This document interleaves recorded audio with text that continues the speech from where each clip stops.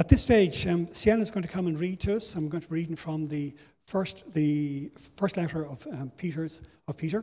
Thank you very much. Turn to that in the New Testament, towards the end of the New Testament. Today's reading is 1 Peter chapter 2, verse 1 to 12. So put away all malice and all deceit and hypocrisy and envy and all slander. Like newborn infants, long for the pure spiritual milk, that by it you may grow up into salvation, if indeed you have tasted that the Lord is good.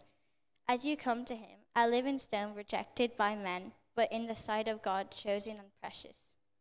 You yourselves, like living stones, are being built up as spiritual house to be a holy priesthood, to offer spiritual sacrifices acceptable to God through Jesus Christ.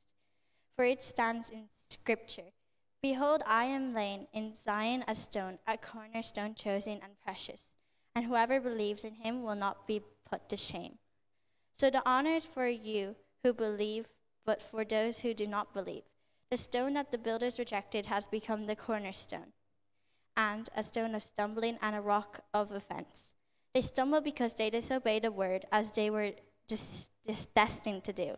But you are a chosen race, a royal priesthood, a holy nation, a people for his own possession, that you may proclaim the excellencies of him who called you out of darkness into his marvelous light.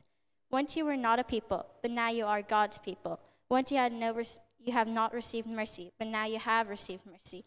Beloved, I urge you as sojourners and exiles to abstain from the passions of the flesh, which wage war against your soul. Keep your conduct among the Gentiles honorable, so that when they speak against you as evildoers, they may see your good deeds and glorify God on the day of visitation. Good morning. Oh wow, guys, it's okay to answer. It's all right. Anyway, good morning, BlackRock. It's good to be here back again. I always get surprised when I am invited back. So I'm here. I'm Oz, and that's my lovely wife, Carol, down there. So I was asked to do like a little intro about me for those who don't know me. So as I said, I'm Oz. I think of myself as a substitute preacher, but not the good type, the one that gets asked at the very end. Richard asked a whole lot of people, and they said no. And then like the 10th time, he came to me. So that's what I am. No, just messing. So I have just finished Crossland Seminary about 2 weeks ago, so I'm happy. I think I've passed. I haven't got my last assignment, but I think I have passed. And now I'm sort of like in this limbo where kind of waiting for what the next opportunity would be. So trusting God for what that's going to look like. So today, we're going to be in the book of 1 Peter. So it's more like a topical sermon. So let me just give some context as to what 1 Peter is all about. So 1 Peter is a book that was written by the Apostle Peter, and he wrote it to marginalized Christians who were being persecuted and were facing hardships because of their faith. And he writes to them to encourage them. So I hope that as we go through this book, this section, especially just verses 9 to 12 of 1 Peter chapter 2, that you guys will also be encouraged. So with that, let's just come to the Lord in prayer and ask for his help. Dear Heavenly Father, we come to you this morning, especially right now. And Father, you know our circumstances. You know exactly what is happening in our lives, and anything that might be an obstacle to people hearing your message. Father, we pray that you will push it aside. We pray that people will be convicted. People will take your message to heart and look to repent where it is needed, and look to change behaviors that need to be changed, and take on behaviors that need to be taken on. We pray all these things in the mighty name of your Son, Jesus. Amen. So let me begin by asking you this question. What organization out there do you think has the best mission statement? And I mean, it can be a school, it can be a charity, it can be a company, it can be a social club. What organization out there do you think has the best mission statement? And by mission statement, a mission statement is essentially just a summary of an organization's identity and purpose. So what is the organization and what is its purpose? What does it do? So I'm going to read to you a couple of mission statements from organizations, and I want you guys to know if you can recognize what these organizations are. And you're allowed to respond, by the way. It's allowed. It's okay. So this is the first one. So the first one is to offer low fares that generate increased passenger traffic while maintaining a continuous focus on cost containment. Right there, right there. So yeah, I mean, they should just probably change that to we offer cheap flights and we make people pay for their food whilst they're on their flight. I think people will recognize that it is Ryanair and we know what they do. Okay, here's the next one. We develop and promote Gaelic games at the core of Irish identity and culture. That's the GAA. All right, so okay, let's go international. This is a little bit a harder one. We'll see you if you guys are as intelligent as you think you are, because I know you think you're intelligent. So, to accelerate the world's transition to sustainable energy. To accelerate the world's transition to sustainable energy. The clues in the accelerate. I see you thinking. So that is Tesla. That is Tesla. That is like a big, audacious goal, isn't it? But that's what they want to do. They want to accelerate the world to sustainable energy. Those are great mission statements, right? From those mission statements, you can easily know what is the organization and what is it that they do. But as great as those mission statements are, they are nothing when it compares to the mission statement of Blackrock Community Church. Or is it Blackrock Baptist Church? Blackrock Church, right? They are nothing compared to Blackrock Church. So I want to read for you your mission statement. You might have contextualized it in ways that work out for you, but I'm just going to read from the Bible what your mission statement is. I know it is weird that I'm reading a mission statement for you when I'm visiting, but it's from the Bible, so you cannot disagree. So just look down with me in verses 9 and 10 of 1 Peter chapter 2. And as I read this, the you that is here, I want you to hear the plural first and individual after. I know in our individualistic Western societies it is hard because we think normally individual first and then the corporate after, but I want us to think of the corporate, the community first, and the individual after. So let's look down in verse 9. So Blackrock Church is a chosen race, a holy priesthood, a holy nation, a people for his own possession, that you may proclaim the excellences of him who called you out of darkness into marvelous light. Once you were not a people, but now you're God's people. Once you had not received mercy, but now you have received mercy. I mean, wow, what a statement. When people think about the mission of the church, they usually would go maybe to the Great Commission, Matthew 28, verse 18, go out there and make disciples of all nations. Or maybe Acts 1, verse 8, you be my witnesses to the ends of the earth. Those are all good, but I think they're kind of taglines. Here is my favorite mission statement: to proclaim the excellences of him who called you out of darkness. And from there, I hope you pick up on the identity of the church. What is the church? And also pick up the purpose. So now we're going to look at those two things. What is the identity of the church? And what is the purpose of the church? So we're just going to look at those descriptors that we see in verse 9. Chosen race, holy priesthood. We're going to look at them in turn and explain what they mean. So the church, Blackrock, you are a chosen race, meaning that you are selected.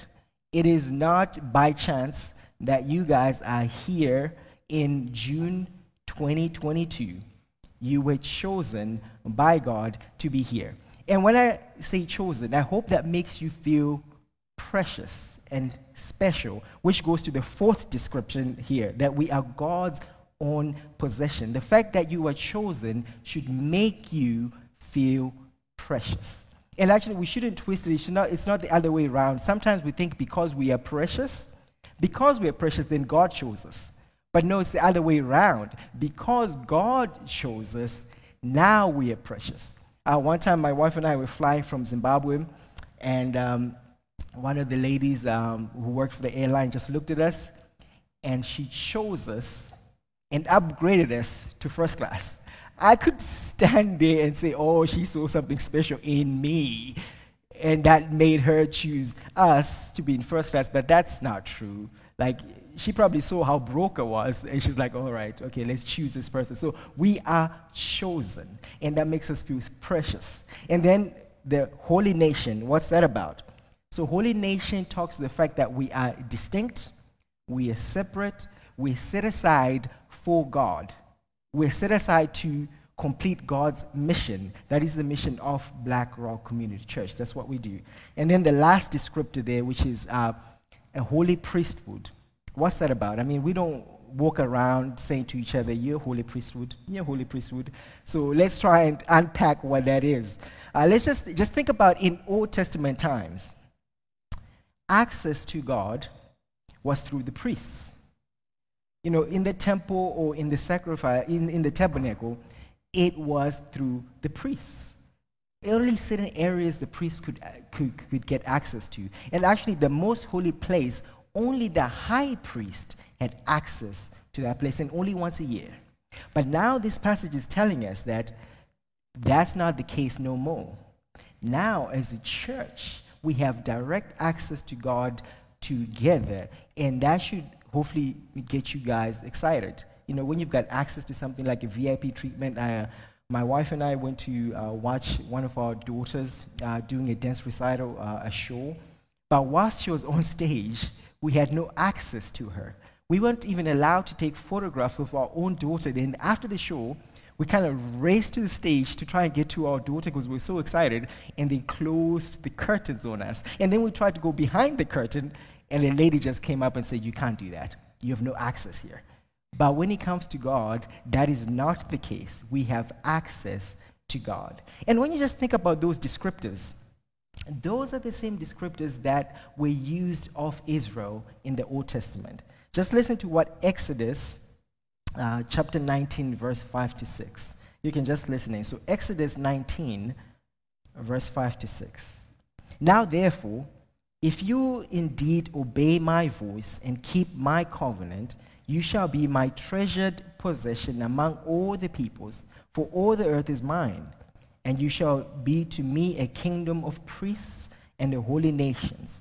These are the words that you shall speak to the people of Israel. Isn't that amazing? The same concepts that were applied to Israel are now being applied to this local church. I hope that makes you feel special. I hope that makes you know how precious this local gathering is this morning, that we can be together like this. But truth be told, sometimes the church doesn't feel that special or precious. It feels like we're not making an impact in the world. I mean, truth be told, we are small in number. I had one stat that said that in Ireland, only 0.5% of the population are evangelicals. 0.5. To put that in context, in Pakistan, a Muslim country, 0.8% of their population are evangelicals. So we are less than Pakistan. So sometimes we really do feel small. Like in April, when we had to fill out the census form. Do you remember when you went to that section, religion? It said, what religion are you?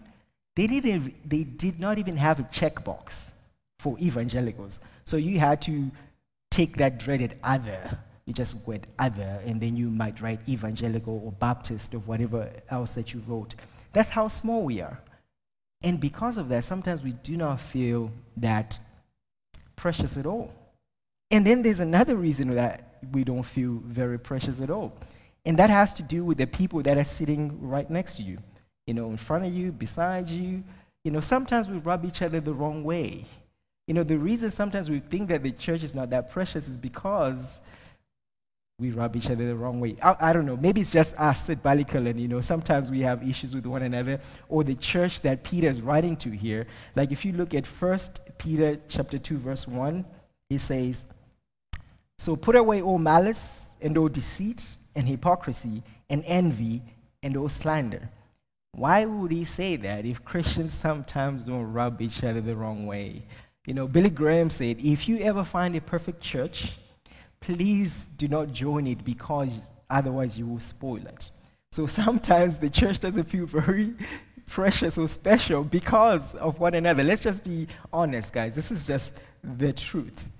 However, despite the church's shortcomings, we should never forget that this local church is God's chosen race. It is his precious possession.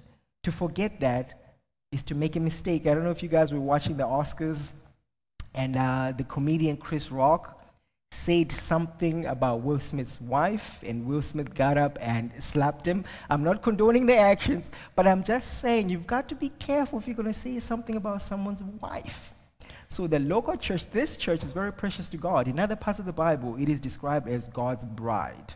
So even when you're going to criticize the shortcomings of the church, do so in a way that recognizes that this church is precious, that this is God's bride, that even when you do criticize, you do it in a way that actually builds up the church, not in a way just to score marks and say, oh, the church did that, the pastor did that, and the PowerPoint wasn't to my liking.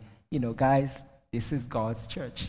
Anyway, so we got the identity sorted, right? So now we go to the next part, which is the purpose. What is the purpose of the church? And for that, that's where we go to our, the mission statement, right? To proclaim the excellences of him who called you out of darkness into marvelous light. I mean, that sounds wonderful, right? But let's just unpack it a little bit, because we don't go around saying we are proclaiming the excellences of him who called us out of darkness. So let's just put it in our own vernacular. So exactly how do we do that? How do we proclaim the excellences of him who called us out of darkness? And so for that, let's just go to verse 11 and 12. And as I'm reading this section, I'm going to just offer little commentaries as I go so that things just make sense. So it starts off in verse 11. Beloved, I urge you as sojourners and exiles. So what's that about? So sojourners and exiles is just talking about the temporal nature of this life. One day we're here, and the next we're gone. So we are sojourners, we are exiles. So beloved, I urge you as sojourners and exiles to abstain from the passions of the flesh. So what is that? That is just sinful actions, sinful behaviors, sinful conduct, which wage war against your soul.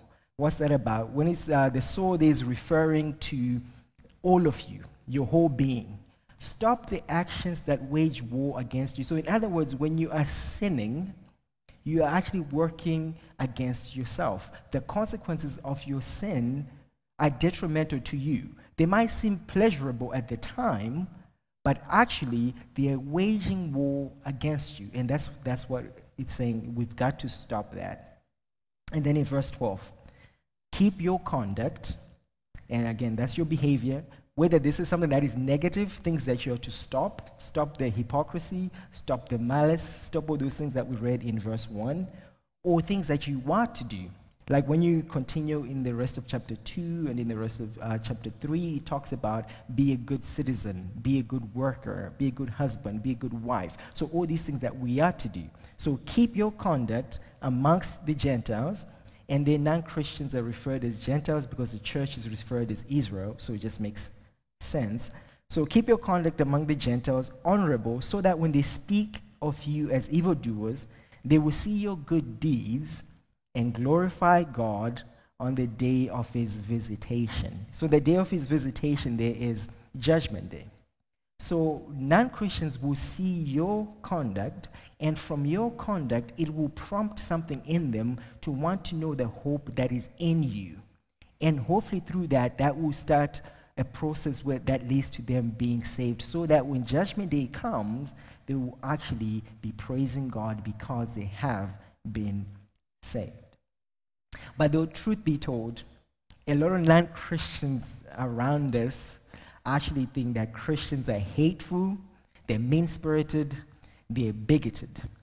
They don't think of us as, this community that, brings light to the world. They actually think of us in the opposite way. And then the question is, how are we going to change their minds? And according to these verses, it has to be through our actions. I mean, we even say this ourselves, that we say that actions speak louder than words. For you who don't know my background, I'm originally from Zimbabwe, and I came here in 2000. So before I came, I went to my grandmother to tell her that I am going to Ireland. I heard there's a land of tigers. This was the time of the Celtic tiger. There was so much prosperity in Ireland, so I was like, I want some of that. So I told my grandmother that. So before I left, she just had one piece of advice for me. This is not quite PC, so don't get offended. She said, Oz, I'm happy for you, but please, when you go to Ireland, don't marry a white woman. So, but my grandmother is not racist. It's just that she grew up in a colonized Zimbabwe. And all the white people she saw had colonized Zimbabwe. So she's like, don't marry a white woman, because, they might want to colonize Zimbabwe yet again.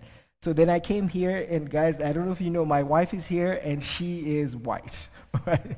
So a couple of years, my grandmother came over to visit me for my graduation, and I could not hide my wife any longer. So she went to meet my grandmother, and I was just petrified as to how this transaction was going to go. But what happened actually astounded me. So essentially, my wife, Carol, went up to my grandmother, and she got down on one knee, and she clapped her hands, and she said, Makadini, which means, how are you, in my native language. And from that point on, they were best friends. And my grandmother, guess what happened to that advice of don't marry a white woman? It turned to, if you don't marry this white woman, you are a fool. So what changed my grandmother's heart? It was the conduct of my wife. So this is the same for us as Christians. When we are interacting with non-Christians who don't know much about what Christianity is about at all, they've got misconceptions of what Christianity is.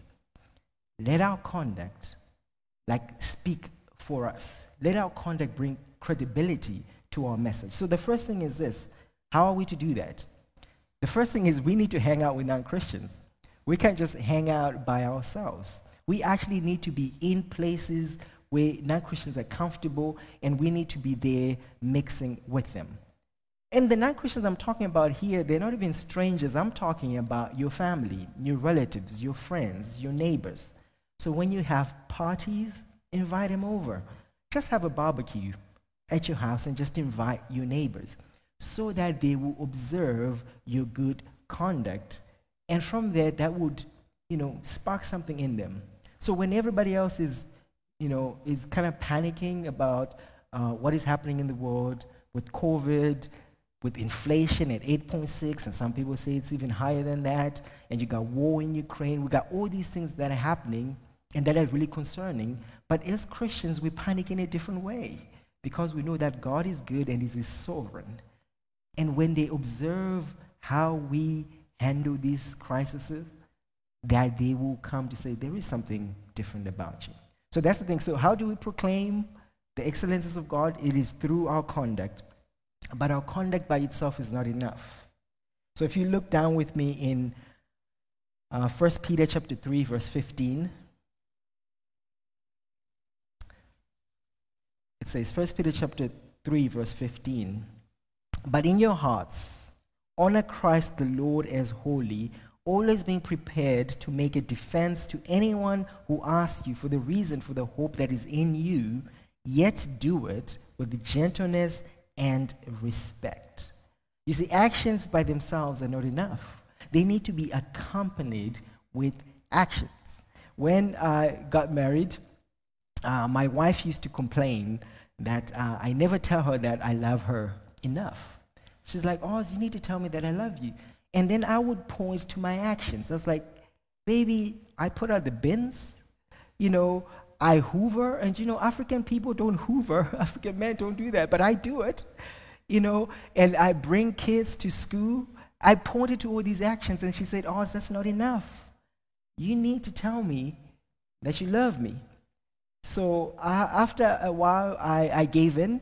So I went from telling her that I loved her once a year at our anniversary to 2 times a year. I included her birthday now. So at her birthday and anniversary, I tell her I love her.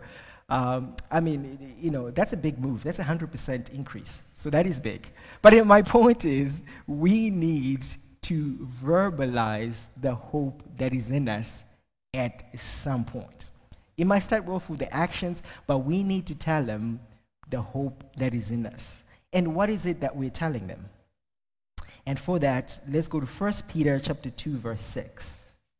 Just a summary of what it is that we're telling them. So 1 Peter chapter 2, verse 6.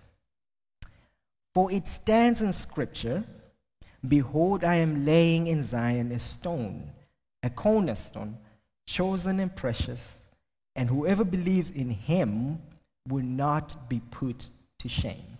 If you just think of our world right now, of our city, of our communities, they're just full of people that are looking to belong. They're full of people that want identity. They're full of people that are missing purpose. And this is the message that we can bring to people that, you know what? There is a person, Jesus Christ, who was chosen and precious of God, and he came down and died on the cross and rose again so that your sins will be forgiven, so that you will be numbered amongst God's people, so that you will be chosen, so that you will be precious, so that you would have identity, so that you would have purpose. This is the message that the people around us are dying for. They're just looking to belong, and this is a place to belong. And the way to belong in this local community is through Jesus Christ, who came and died. 3 weeks ago, I think about 3 weeks ago, when I was in church, I'm going to say something about my wife again. She's gonna have me after this. But anyway, at church, I saw my wife just kind of tearing up and being all emotional. And I was wondering what was happening. Was it because my preaching was so bad, or what was it? But when I got to talk to her, she said, one of our sons took the bread and the cup. This is the communion. And she was just super excited about what this might mean. So then after the service, she got talking to her son and asked him, I saw you taking the bread and the cup. Why was that? And our son said, it's because I believe in Jesus Christ and what he came to do. The fact that he died for me on the cross. And my wife said, how come you never took it before? And she said, it was all those warnings, because every time we take communion, we always do the warnings. Make sure you're Christians, don't take this. So he never took it, but now he was certain that he is a Christian, that he believes in Jesus Christ. And it got me thinking, how did he come to make that decision?